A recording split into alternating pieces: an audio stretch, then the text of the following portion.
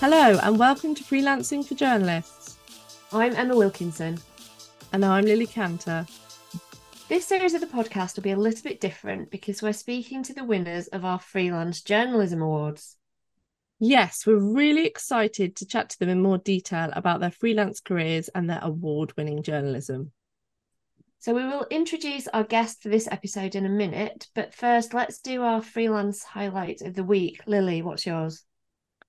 I think I've got a good one this week. I've got a really good press trip coming up this weekend. I am going to Love Trails, which is a running festival, quite niche.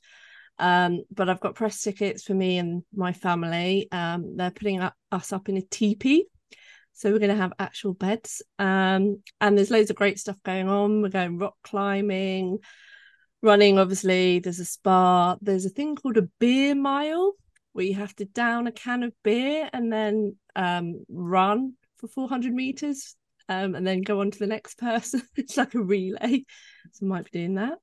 And then, yeah, obviously I'm writing up about it for Run as well, but it sounds like a really fun weekend. So I'm looking forward to that.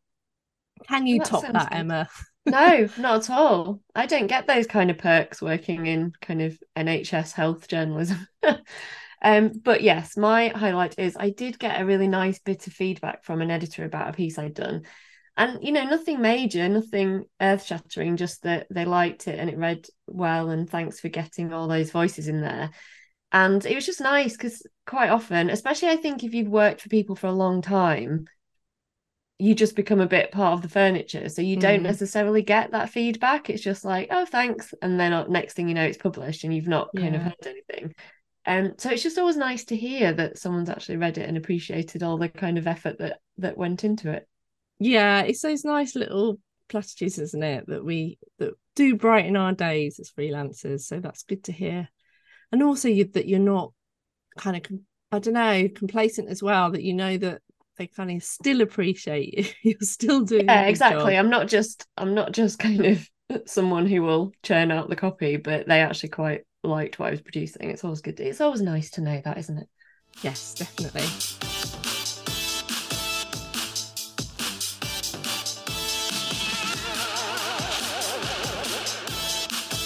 Okay, right. It's time to introduce this week's guest. Today we have with us Gabriella Jozwiak, who won our Best Print Journalist category. This one was sponsored by the NUJ and it had an awful lot of entries. But Gabriella won the award for her work covering the impact of the Ukraine war and providing a voice to children in conflict. Her pieces include how the youngest children are adapting, preparing to get back to school, and what it means for those caring for them. Congratulations on the win, Gabriella. Thank you so much. It's really, it was a real surprise. I know I said that in my tweet when I found out, but I really wasn't expecting it. Fantastic. Our judges said your articles were a pleasure to read and descriptive, emotive, and well researched. And we've got lots of questions for you about reporting on these pieces and how they came about. But first, let's find out a bit more about you. Tell us sort of how you became a freelance journalist in the first place. Well, I've been freelance for almost 10 years now. So I went freelance back in 2013. I didn't go straight into journalism from university. I did train as a journalist, but then I couldn't get a job, like lots of starting out journalists, and I ended up in PR for a few years. But I finally got into a communications team in a charity that looked after websites for young people. And from there I moved into a trade press magazine called Children and Young People Now as a reporter, which is actually a magazine I still freelance for now, all these years later. I was made redundant quite quickly after I got that job because of all the cuts to public sector funding back in sort of 2010. And then I got that job back again 2 years later, but in between while I did some volunteering in Sierra Leone in West Africa with young children, with street children. So by the time I got back to that magazine, I was still really enthusiastic about reporting on children in the UK, but I also had at the back of my mind this kind of amazing experience I'd had in Sierra Leone, and I had actually written one article while I was out there, which is the first piece I ever wrote from a foreign country. And I had really enjoyed the experience of writing about issues affecting children in different countries. So yeah, I decided to go freelance basically because I wanted to write about children in other countries, and there's no publication that does that specifically. So I thought I would see if I could just carve my own space, really. Yeah, it's a really interesting niche to have that, because it's obviously going to be topics that affect everyone around the world, and there's always going to be a place for those stories. But like you say, no one else is kind of covering that. So it's always interesting to see these kind of niches that different freelancers carve out. Perhaps though you could tell us a bit more about kind of the stories that came out of the award that you won, because you made some specific decisions when the war in Ukraine was announced. And although you'd done some reporting overseas before, I believe you hadn't done any war reporting. So can you tell us more about kind of those decisions that you had to make, and how you went about kind of getting yourself out there? Yeah, so it was for me quite a big leap because I've got 3 children, and when the war broke out last year on the 24th of February, they were aged 2, 4 and 6. But I did feel kind of straight away when that happened, this real kind of need to be reporting on children, because I kind of, partly I think it's a personal thing, because Ukraine is obviously a bordering country with Poland. I'm half Polish, and when the war began, I was concerned about the Ukrainians, but I also really believed at the very beginning that the war would spread quite quickly and that my own family was going to be implicated in it. But also I think that experience in Sierra Leone, working with children, by then it was 10 years after the civil war in Sierra Leone had ended, but it was still incredibly visible, the impact it had on children that had been alive during the war, but also ones that had been born subsequently. And I know that comparing an African country is very different from a European country, but in terms of kind of how children experience trauma and how they can recover from it, there's so much research that shows, even a small incident in a child's life can impact them forever and kind of destroy their futures in some way. So it just seemed like really important that somebody was out there reporting on children in Ukraine as early as possible, because I do believe in the power of journalism to kind of provoke reaction and to encourage people to go out there and try and help as much as they could. But I obviously couldn't just sort of put up my hand at home and say like, hey, is it okay if I just go to a war zone, do some freelance journalism, leave the kids with you, and I'm sure I'll be fine, nothing will happen to me. I hadn't actually left the children for more than one night, since they were born, so I hadn't done any foreign reporting since 2015, and actually all the foreign reporting I'd done before that had been a little bit kind of ad hoc. It usually happened when I'd been in a country for another reason, so maybe I was working with a charity doing some copywriting or something like that, and then something had happened and I'd pitched a story about it from the location.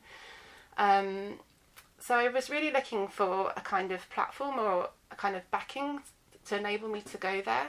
And I had noticed before the war broke out an advert for a fellowship with the Dart Centre for Trauma and Journalism, which is a project at Columbia Journalism School in New York.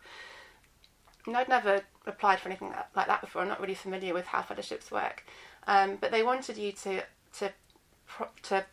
propose a research project. So you have a story in mind that you want to write. You've already got the backing of editors. You had to send letters from editors to say that they were interested in potentially publishing your story, and then you could get a place in this fellowship. And it was specifically focused on early childhood, which is something that I write about. So as well as Children and Young People Now magazine, I've also written for Nursery World magazine for many years, which is my early education in the UK. But I just didn't have anything in mind at the time when it came out. And then the war broke out, and then I noticed that the deadline had been extended. So I just thought, well, I'm sure that they would like somebody on the fellowship who's focusing on Ukraine, as this is obviously going to be a key trauma issue for early childhood. So I put together this proposal, which in my mind was pretty vague, because I didn't really know what I was going to write about yet. I just said I'd like to go there and do what I can. And I threw myself at every editor who'd ever commissioned me, basically, and was like, please, can you send a letter supporting my application? And I got them back, which I was really surprised about. And and I got this place in the fellowship. So that was in April, and that was kind of it. I was like, right, well, here we are. Like, I've got to go now. But then it was a huge sort of logistical challenge actually organising this trip. I really had to stop doing any paid work for a while and just completely throw myself into logistics of trying to understand like how to get there, where to stay, like what transport to use, you know, how to get a photographer, how to get a translator. I had to get military accreditation as a journalist to work in the country, and to do that I needed a press card, which I didn't have because I know that's not very good practice as a freelancer not to be a member of the NUJ or any other union, but I just hadn't. I was working part-time. I didn't think I really needed it. I wanted to go there as soon as I could because I thought I just want to I'm in the zone now, I just want to go there and do it. And also I was aware that the summer holidays were coming up, and although schools were not really operating as usual, and obviously like the kind of holiday wasn't really going to happen in Ukraine as it would do here, because you're focusing on children, I think it's always really useful to try and do that kind of work in term time. NEJ was actually really great, and they fast-tracked my application, so I managed to get hold of this press card, and I got the accreditation. I reached out to every sort of journalist I knew that did anything related to foreign reporting, asking for advice, and people were just really generous at their time and would talk to me on the phone, even from Ukraine, and give me some advice. I got put onto some really helpful Facebook groups with foreign reporters or journalists working in Ukraine, where I could read through all the questions people were asking, which were similar to the questions I had, and learn from that. I then had a really good piece of advice from the Dart Centre. They suggested that I should do a hostile awareness environment training, which is called HEAT training, which I'd heard about these courses before. They prepare you to work, you know, in hostile environments, so teach you kind of first aid that would be useful in a kind of war environment, or how to defend yourself if anything happens, or what happens in a hostage situation. Obviously, I'd never thought that was useful to me working in the UK, and also these courses can cost thousands of pounds. And my Dart Centre story coach, she actually found a free course for me, but it was right in the middle of half term, and we had a family holiday booked in Wales, so I couldn't do that. But I managed to find another one. And then she also put me onto the Rory Peck Trust, which is a really fantastic organisation. Again, didn't really have it on my radar, that supports freelance journalists. And they actually gave me a bursary towards this training, so that really helped with those costs. And another big challenge was to have this accreditation in Ukraine. You had to have a helmet and a body vest.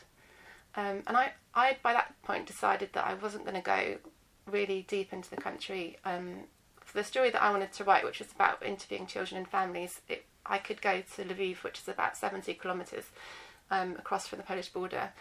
That was where the most number of internally displaced people were living. So there was, you know, ample stories for me there. I didn't also have that much time. I could only really be away for a week or 10 days. And because of the size of Ukraine, it just takes so long to travel. Even to go to Kyiv, I would have had to spend a day getting there and another day getting back. So I wanted to maximise my time there. So I didn't think I really needed the body vest and helmet. I wasn't planning on going anywhere that was that dangerous. However, you needed it for this accreditation, and these things are also really expensive.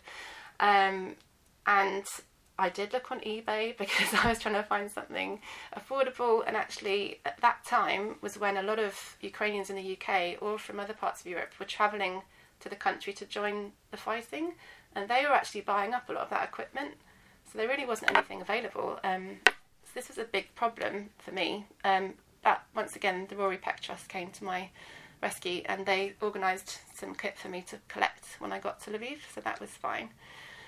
But yeah, all of this just took so much time to organise, and I only work 3 short days a week around childcare. That was all the logistics without even beginning to think about the stories, because then of course I had to start networking with local organisations and setting up interviews.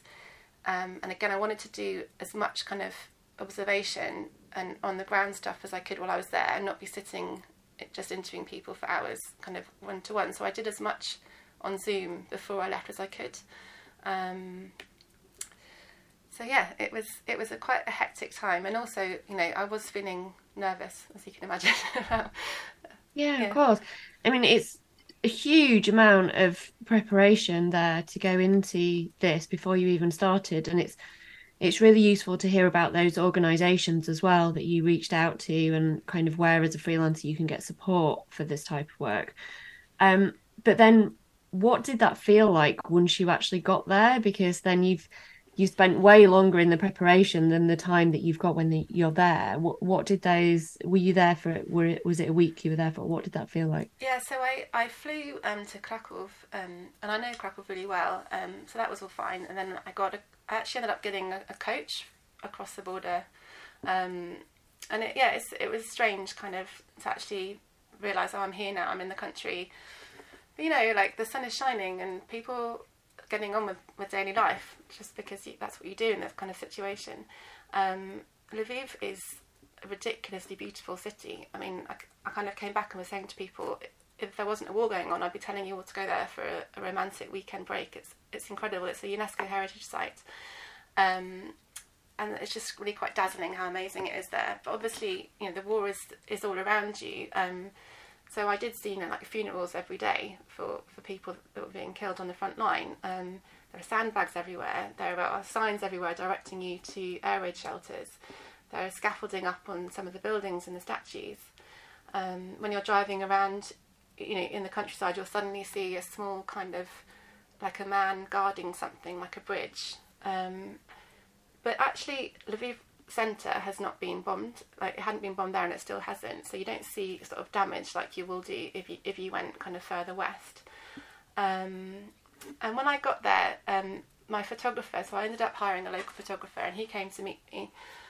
And I'd found him through the Lviv Media Centre, which is something that they've set up in the town centre. And I specifically said I was looking for a photographer who had experience working with children, and he'd done some work with UNICEF before, so he was really excellent and really kind of chatty and engaging with the children. And he actually gave me a bit of a crash course about what to do. The sirens went off and where to go, and he set up all these apps on my phone for me so that if I didn't hear the siren, I'd still get an alert through Telegram and that kind of thing. And I mean, in a way, it felt a little bit like during COVID, how we'd been drummed into all these like new ways of operating. He was just kind of like, right, this is what we do now. And if the alarm goes off, don't run, it's fine. You've got time to pick up your bags and get to the shelter calmly, you'll be okay.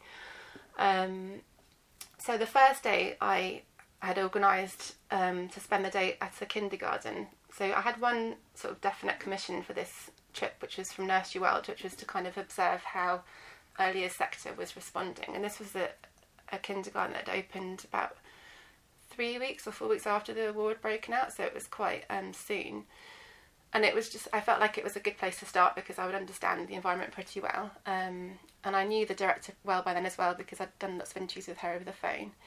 And then I had a really packed schedule because I just wanted to get as much done as I could in the time that I had. So I don't know if that's similar to how journalists in-house on foreign desks operate, because it was literally like 3 or 4 meetings a day. Like, we didn't often stop. Luckily, the photographer and the translator were cool with that, and they just got on with it. But really, like, people from organisations were very keen to meet me because they just wanted to get their stories out and keep raising awareness of what was happening. I really wanted to spend some time with UNICEF because they're obviously the biggest agency working with children. And it took about 6 weeks to secure those interviews. But in the end, I had a whole day with them, shadowing their mobile team. And they took me to 3 different locations around the city where they were supporting the internally displaced people. We had a bit of trouble sometimes accessing public services. So I wanted to go and visit a public kindergarten and a hospital. But even though I had military accreditation by then, the regional authority had also decided that they wanted to accredit journalists that were going into any of their services, because what I think I wasn't prepared for was just how many journalists were out there. I mean, obviously it is like the biggest story. There was so many journalists there. And I think there had been a lot of bad practice going on, or people posting photographs online that could potentially be used by like Russians to geolocate things. So they were being really careful. But because I had a local photographer and my translator, they kind of knew people who knew people, and we managed to sort that out. So that was really fortunate. That was like a big learning curve. It's always really important to work with local people. So kind of. And did you find? Yeah, sorry, I just wondered. You said you had one commission already, but did you find as you were out there, you were picking up kind of more ideas for stories? Yeah. So a lot of the people I write for had sort of agreed in principle to publish something, but they'd all said, obviously, come back and tell us what you find. So it was a kind of a strange way to work, because I realised I just had to go out there and kind of harvest as much material as I possibly could, and then arrange it into some sort of narrative. At the end of the week, I just had so much material, so many interviews and so many case studies, and that was a real challenge when I got back. Was first of all to get through it all again, because a lot of it was, it was in Ukrainian, then being translated. The recordings were long and slow, and I had to listen to all of them again, and also check a lot of details and look things up. And then I just was just doing so many like spider diagrams and trying to think like what links to what.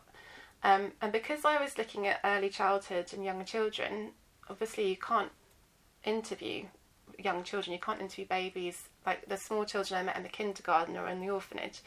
I was really aware, and this is partly from my training from the Dart Centre, is that you can't ask them too direct questions, because you don't want to start triggering like a traumatic response in a child, and these children had been through terrible things. So a lot of what I was doing was observing. So I'd be interviewing the caregivers or the parents or the professionals around them to try and get the facts of the story. But then I really had to spend a lot of time just watching children. Or, sometimes I would chat to them a bit, but I wouldn't ask them, your home got bombed and how are you feeling, or your dad's dead, how do you feel like that? I wouldn't ever ask them that kind of question. So a lot of my notes were kind of really scribbly, like, my poor shorthand, like, oh, this looked like this, looked like that. So yeah, it was quite tricky then to amass it all in a way and package it into a pitch. And my big aim was obviously to get a story into the nationals, and I did have visions of I'm going to have a whole colour feature out of this. But I got back and I realised I was in a really competitive area, because not only was it the big story, but also most of the nationals had their own people on the ground out there, and they still do. I remember pitching once from our own correspondent at the BBC, and I've written for them before, and she just said to me, she's like, look, I've got no doubt you do something really nice for us, however, I can't commission you because we've got our own people there. And that was kind of what I heard a lot of the time. And that was really frustrating, because I had sort of put so much into it. Yeah. And because you were doing something that was, I think, a bit more unusual or a different topic to kind of the other reporting that had been coming out of the country as well. I mean, is there something, it might be a particular piece that you did, or it might be a particular interview or a visit that you did. Is there something that you're kind of particularly proud of that stands out from that time? Yeah, so you're right. That's what I had to keep telling myself, was what's my kind of USP here, and it was that I'm looking at children, and I'm looking specifically at early childhood, and I'm trying to tell the story slightly from a scientific point of view, because we're talking about childhood brain development and what might happen in the future. So I was really, really pleased that I got a commission from the Telegraph. So I wrote for one of their global security for that section, but it actually got passed on to the foreign desk in the end. And I hooked that onto, as you said, I picked up the line when I was out there that the government was trying to reopen schools in September, and to do this they were insisting that every school could provide a bomb shelter for children, and this was a huge challenge for schools. Some of them did have basements, but if they did, they often weren't big enough for the whole population of pupils. So that was something that I really pursued while I was out there, because I knew that was a really good date hook, that the 1st of September would be something that people would be looking towards. So I kind of managed to package up the thing I wanted to get out, which was about the mental health aspect and young children, but onto the hook of schools are trying to prepare to reopen during war. And the Telegraph ran it. It ended up becoming a really long piece. And And after they published it, about 2 or 3 days later, they did a follow-up piece and they contacted me again and asked me to contribute to that. And then one thing I'm really, really proud of is that I then went on to speak on their podcast. So they have a daily podcast called Ukraine the Latest, and I've been on it 3 times now, always giving an update on the situation of children in the country. And I haven't done podcasts before, so that was, really, I'm really pleased about that. And the best thing about that is that we get a really good response to that, and I get really great comments, and people are really grateful to hear about what children are going through. So it is an important story. Yeah, and it sounds like you have very much become the expert in this area, even if there was a lot of competition out there. And I wonder kind of what your advice might be to other freelancers who kind of maybe want to do something similar and take that leap. And there's all these different logistics they've got to think about and the time and money it's going to cost them. What would your sort of top tips be for them? Well, kind of what you were saying is be aware of the organisations out there that you can reach to, because I wasn't, and now I realise there are so many like pots of funding out there, or charities that can support you, or training that's not expensive that you can do. And I think I had been operating in a bit of a bubble, just thinking, I'm freelance, I work on my own, I sit in my little office and bash things out. But actually, you can be part of something bigger than that. Because you feel like you're on your own a lot of the time, and I feel like that. And I never thought I was someone that was going to go off and hire my own photographer and translator, but you just do it, and you can do it, and you realise, like, just go for it, just try.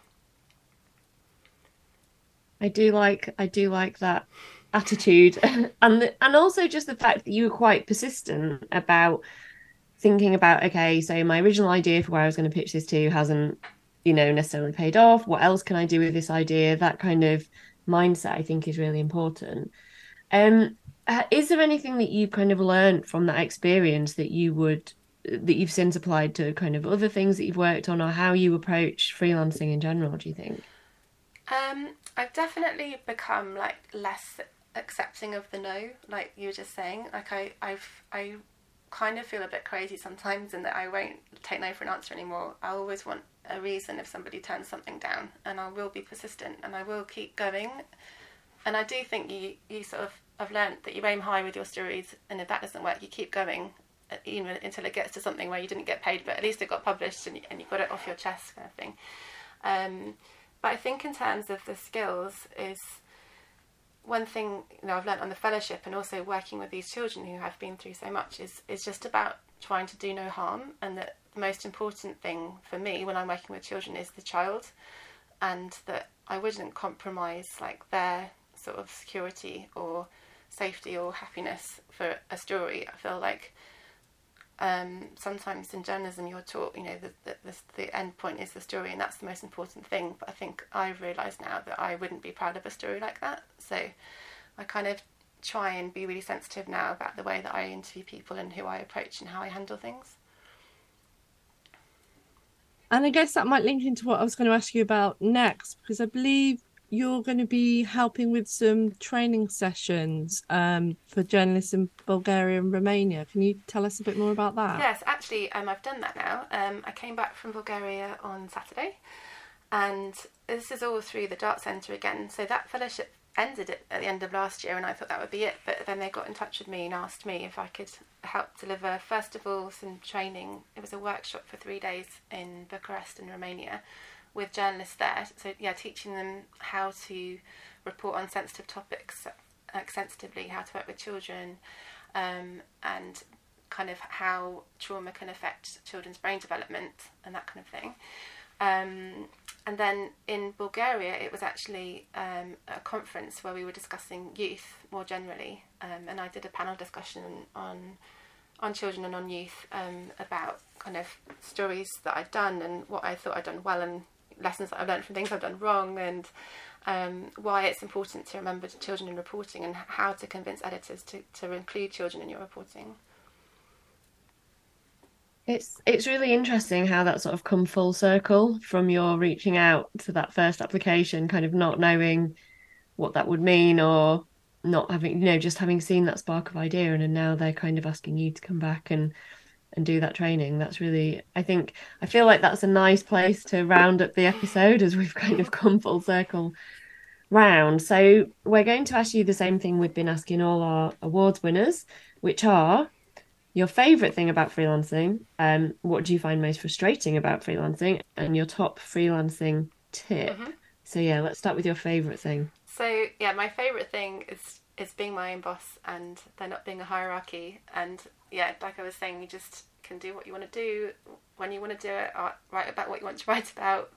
Ask somebody who's like way up higher than you for something, even if you think you're not big enough to do that. You can just go for it, and no one can tell you not to do that.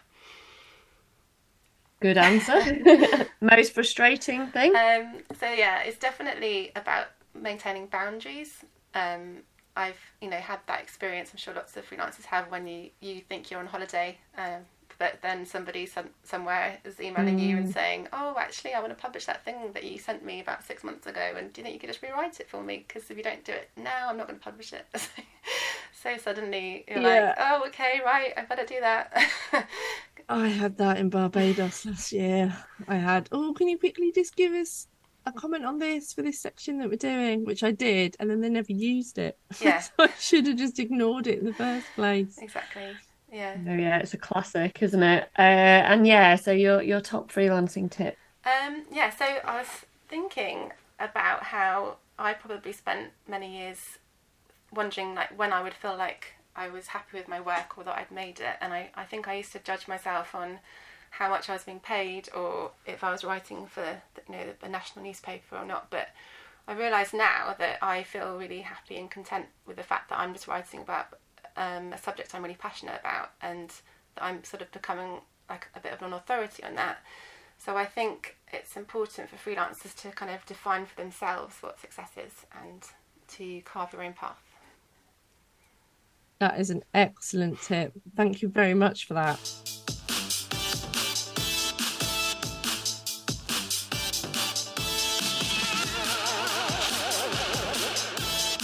Okay, now it's time to bring the episode to a close. Thank you so much for speaking to us, Gabriella. That's been fascinating. And congratulations again on your win. Very well deserved. Well, thank you so much for organising the awards. I think it's so important to recognise what freelancers do, and you're really helping. So thank you so much. Yeah, I think we've had so many people say that since we did the awards, and I think the quality of entrants that we had, I think it just shows kind of how much of freelancers are relied upon to produce all this excellent good quality work, and we do need that big round of applause. Okay, so if you are enjoying the podcast and you want to hear some bonus episodes, you can subscribe to the premium version of our newsletter for just £3.33 a month. For this, you get resource lists and pitching examples. To find out more, head to Substack and search for Freelancing for Journalists. And if you want to make more connections, come and join our Freelancing for Journalists Facebook community of 6,000 members. And you can also head over to our new and improved website, which is now finally up and running. And you can look at all our resources via that, and that's freelancingforjournalists.com. Come find us on social media. If Twitter's still working at this point, we are at Freelancing4, and you can follow us individually. I'm at Emma Journo. And I'm at Lily Cantor. And finally, we just want to say thank you to our producer, Maddie Drury, and also a huge thank you to all our Freelance Journalism Awards sponsors. Without them, the awards wouldn't have been able to go ahead. And they were not only the NUJ, but also Women in Journalism, Lightbulb, 5WH, journalism.co.uk, the Media Mentor, and News Associates. Yes, big thank you to all of them. And we'll be back with another episode soon. Bye, everyone. Goodbye.